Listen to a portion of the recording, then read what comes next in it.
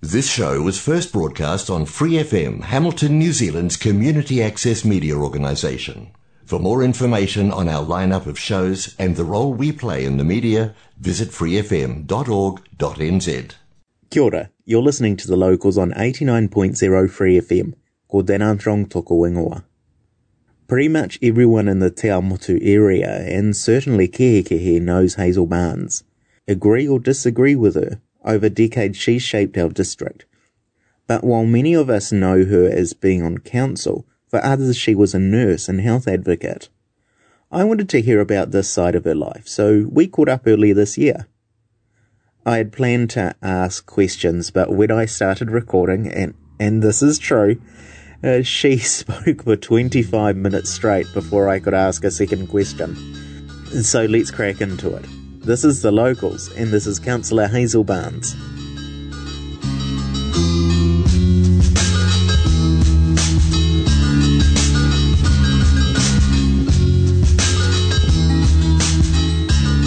Would you be able to start us out and give us a bit of an idea of where you grew up? What was that like?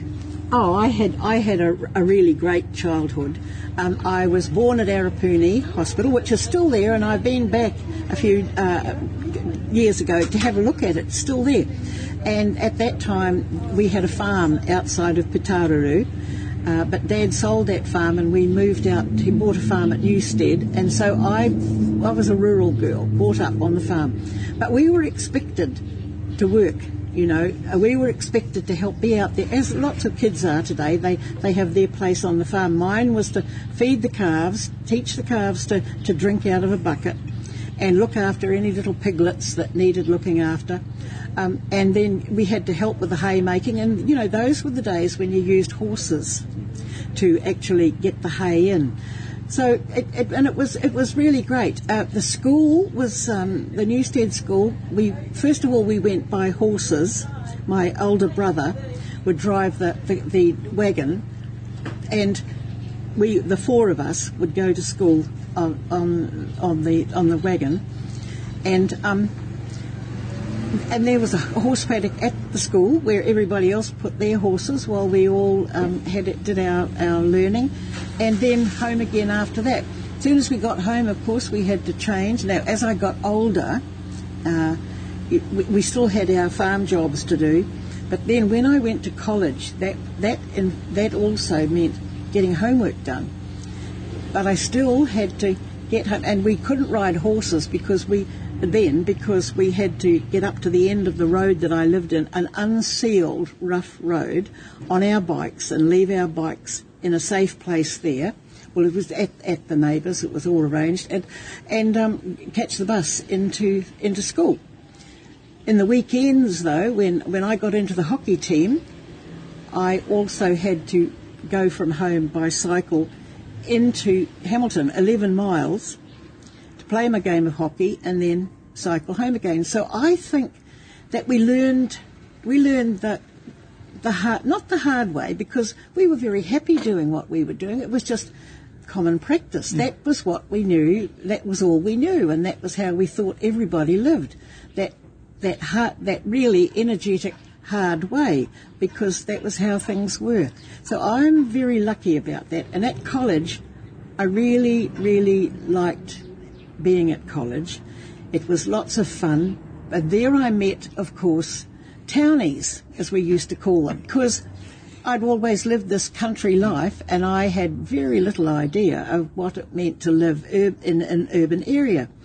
And I made great friends there with Māori, my Māori friends. During a week, we just went on together for the rest of our lives. We were great friends, and I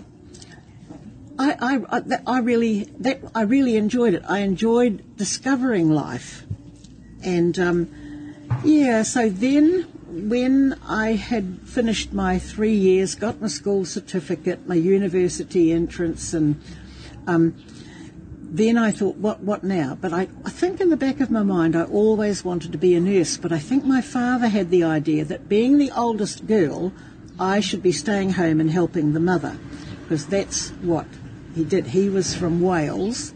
He had immigrated here, and So I got on the wrong side of my father over deciding on my career as a nurse, but I was determined, and come hell or high water, I was going to do it, and I did.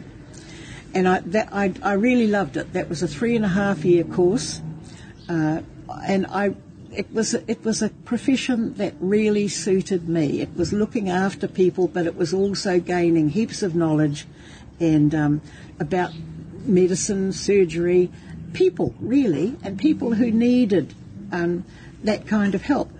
And I just loved it. And I passed, got my final exam. And from there, where to from there? But my best friend, Wilma, who was in our nursing class, we decided that we would like to go to Rome to the Olympics. And so then saving up the money. Now, this is something else that was pretty hard to do because we only earned £5 a week. But sometimes I think it was £7 a fortnight that we actually got paid. And out of that, we had to save up. But then we couldn't go by air. That was too expensive. We had to go by ship. And off we went to Rome to the Olympics. And I wasn't 100% sure what I was going to, but we decided that looked absolutely great and we could follow up. And, of course, that was the year that New Zealand did very well at the Olympics. And we've not forgotten it. And we met Snell and shook his hand and being part of it all. And then we went on up through Switzerland and the other countries and on to England. And then I nursed over there as well as seeing the country and going to all sorts of places. And then we decided, I had a partner at the time, because my best friend had to come back to New Zealand. So, and I'd met my friend on the ship, and so he suggested that maybe we should get home overland. We were in London, it was freezing, it was foggy, it was choking with smoke, and we decided to get out of it. And so off we went on a motor scooter. And we motor scooted all through France, over the Pyrenees into Spain, on round and back into Italy again, and crossed over into Greece. And then we went through Turkey and Iraq and Iran and into Afghanistan, where I looked at a hospital. But all that time I was in touch with the World Health team that were there doing all sorts of things in the different countries. And I didn't get paid, you just helped them where we could. And then from Afghanistan we went into Pakistan and into India, and I worked in a hospital in India for a while. And then I unfortunately caught lepto, and we went down to Ceylon, it was called then, and I went up into the hills with the nuns, with Catholic nuns, getting over it. And then when I was over it, we caught a ship over to Australia. Now, at that time, the Nullarbor Desert wasn't tar sealed, it was just a dusty dirt track. And so we left the ship at Perth and then had to hitchhike across the desert. And that was a story in itself. But I think out of all of that, that was where I learned resilience. That's how I learned to survive in all the different situations that we got ourselves into throughout all of that, including the time when I was looking down the barrel of a gun. And it was a fun thing that this Turkish guy was doing, but it might not have been. And I think that's where I learned a lot about a lot of people and how other people lived, and respect for whatever, because we saw lots of religions throughout all that time. So yeah, and then I came home, and I think it wasn't long before I got married and had children. And this is just pricing it all, because there's all sorts of stories in between all of that. And then I went into the motherhood role, which I absolutely loved. I was busy all the time, but then my husband died at 41 from lung cancer. He'd been in the army in overseas, and I think, and it was a heavy smoker. So, but however, when you're standing alone, and you've got 3 kids to look after, you have to say to yourself, well, goodness me, this is my job. I have to do this. I've got 3 kids to look after, and I am not going to sit back and wallow. While I'm terribly sad, they come first. And they've actually come first in all my life. I thought they're going to have a similar upbringing to me. They're going to take responsibility. They're going to learn responsibility. They're going to learn to respect other people. And so I set about doing that. And it was great fun. My son was how I was managed there was he was a motocross rider. He was into motocross riding a bike. His first bike was made with a lawnmower engine by a friend, and he loved that. And so then he progressed on to motorbikes, and I got him into the sport. The 2 girls had ponies at a very early age, but they had to look after them. We had dogs. We always had a dog. Our dogs had to be looked after as well. So they didn't get much time to get into trouble. They were very busy because they were, and other things, they helping light the fire, helping do the baking, cooking. That was how it was all done then. You're listening to The Locals on 89.0 Free FM. Welcome back. Here's part 2 of my conversation with Hazel Barnes on her work in healthcare. And so then I went back nursing when they were at school. Once they got to school, I could go back to nursing, and I did that in the maternity unit. And I always loved obstetrics, and I managed to get up to what we call sisters in those days, when you could go through being a staff nurse with green epaulets on your shoulder. The next one was the blue ones to become a sister, and I had a postnatal ward to run, but I did work all over in any of the departments in obstetrics, and then I left. I'm trying to remember why I left, but anyway, I did, and I wanted to take up a role with public health nursing. And I'm skipping a few years here and a few other, because I worked for the Crippled Children's Society, and I really loved that. And I also worked for the Intellectually Handicapped Society, I think for about 5 years at each. And then I became a public health nurse. And that was a real eye-opener as to the state of public health in New Zealand. And it was appalling. And we worked very hard. Now, those were the days when Māori babies were referred to a public health nurse, Pākehā babies were referred to Plunkett. And so we'd pick up all of our babies by going into Campbell Johnson and offering our services.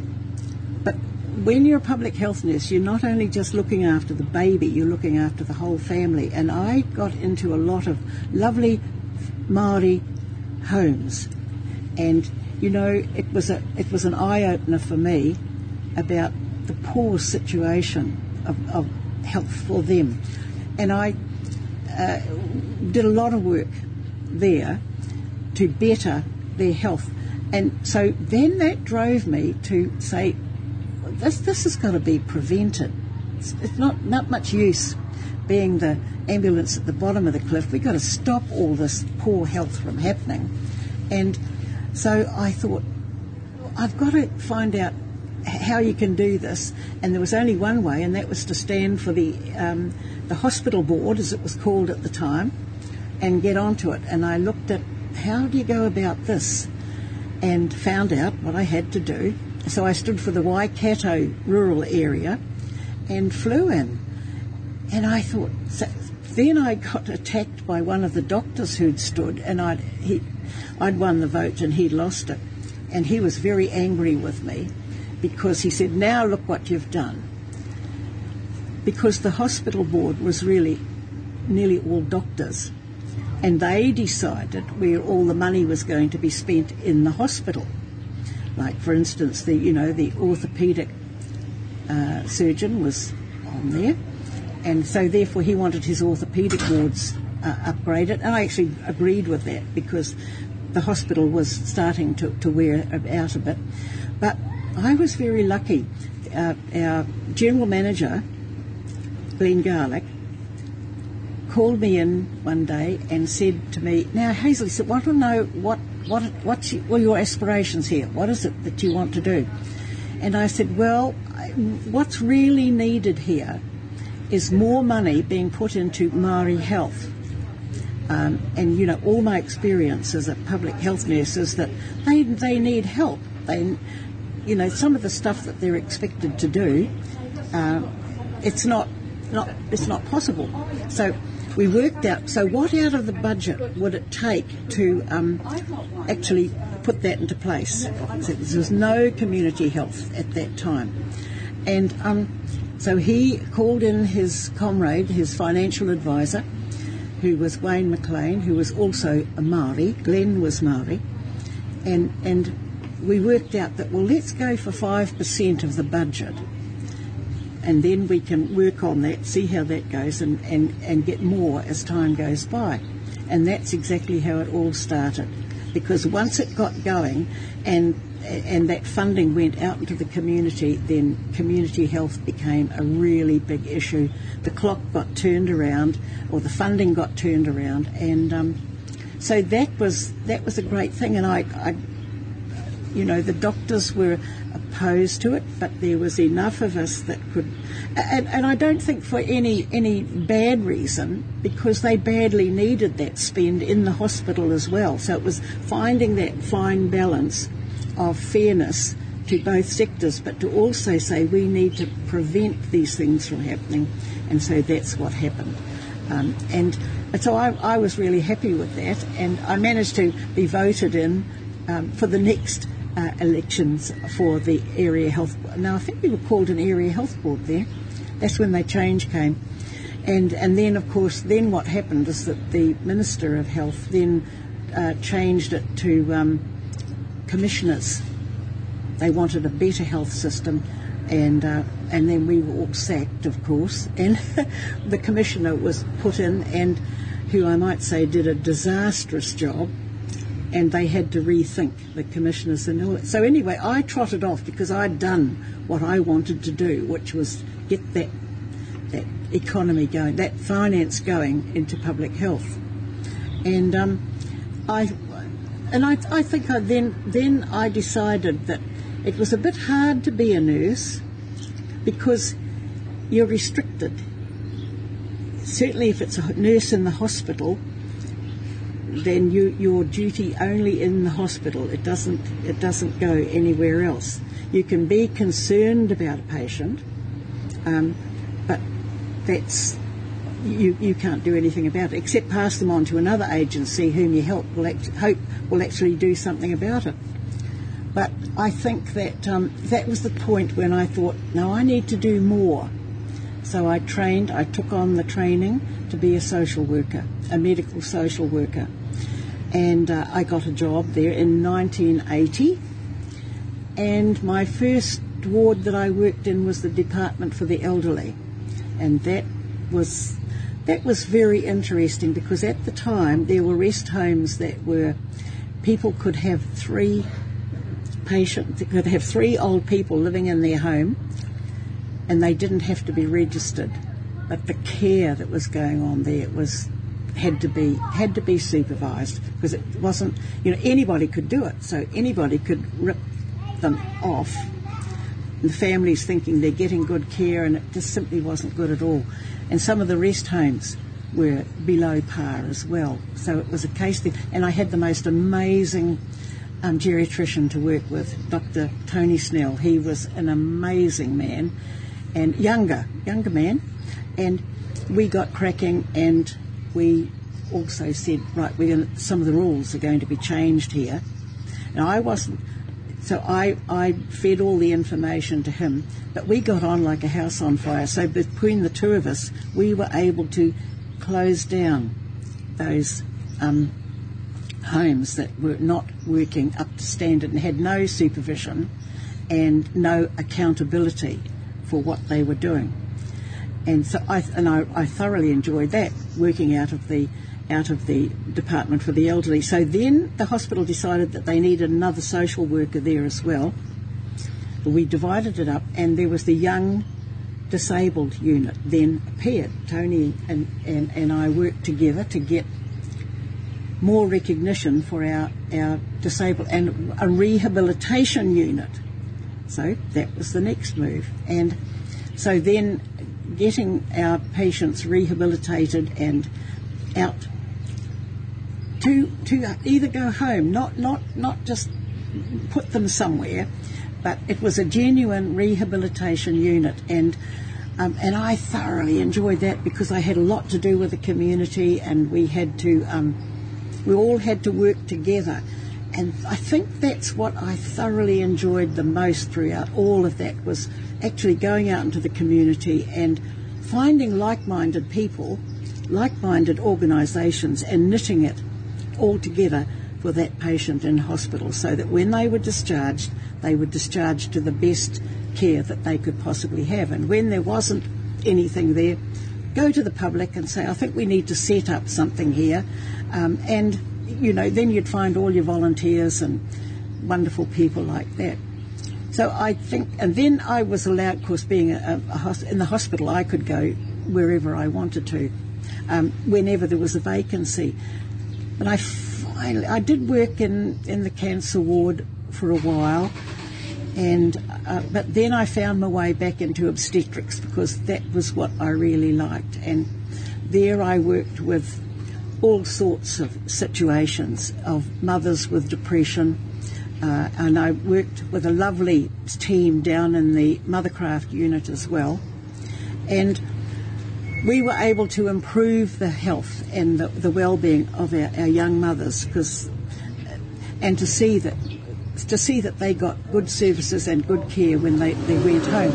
And we also, one of the areas that I was really most interested in was the young teenage mum and what was happening to them and their babies being taken off them, and not enough education being put into their choices.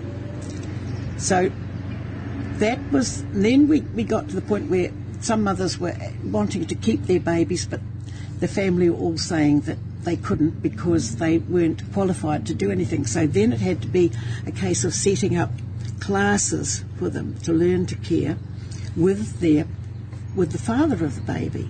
So we had, I think, 15 and 16, 17 years old young women then learning to care for their babies. And any younger than that, they have to learn to care for their babies in their whānau or in their family situation. That was a great time. I really enjoyed it because I think that sometimes the hang down for adopted children is they wonder who their mother and father were, and that had something to do with the triangle. It was called the triangle, and it was adopted babies, but who now grown into young people who wanted to know who their mothers were. And the rules at the time then were, if the birth mother said they didn't want to ever see the baby again, then there was no way they could get past it. And that law had to be changed so that they had some rights and all of that. So that was sort of, it felt good to be part of all of that. So then I think that I spent a lot of time there. I finally retired from the hospital in the year 2000. And by then my appetite was really whet to do as much as I could in the community. And that's also about the time when I came to live in Kihikihi with my daughter and her baby. And I just loved it over here. But again, I looked around Kihikihi and thought, my goodness, something needs to be done here. And I looked at the state of the main street, and I looked at the general unkept look of Kihikihi, and then I discovered that it was kind of, oh, you don't live in Kihikihi, do you? And I was absolutely disgusted with the fact that anybody could say that about a place in New Zealand. So then I headed off on my next adventure, and that was to get on the council. Thanks, Hazel. It was great to catch up, and I'm in awe of your ability to get things done. It's frankly inspiring. And given that this is your final term on council, I think you're going to leave some pretty big shoes to fill. Thanks again. That wraps up another show. You can find this and other episodes on Spotify and Apple Podcasts. Just search The Locals. And I'll post those links up on the Dan Armstrong Waipā King Country Facebook page. We'll be back next week with another conversation. But until next time, thanks for listening. Cheers. Haere rā.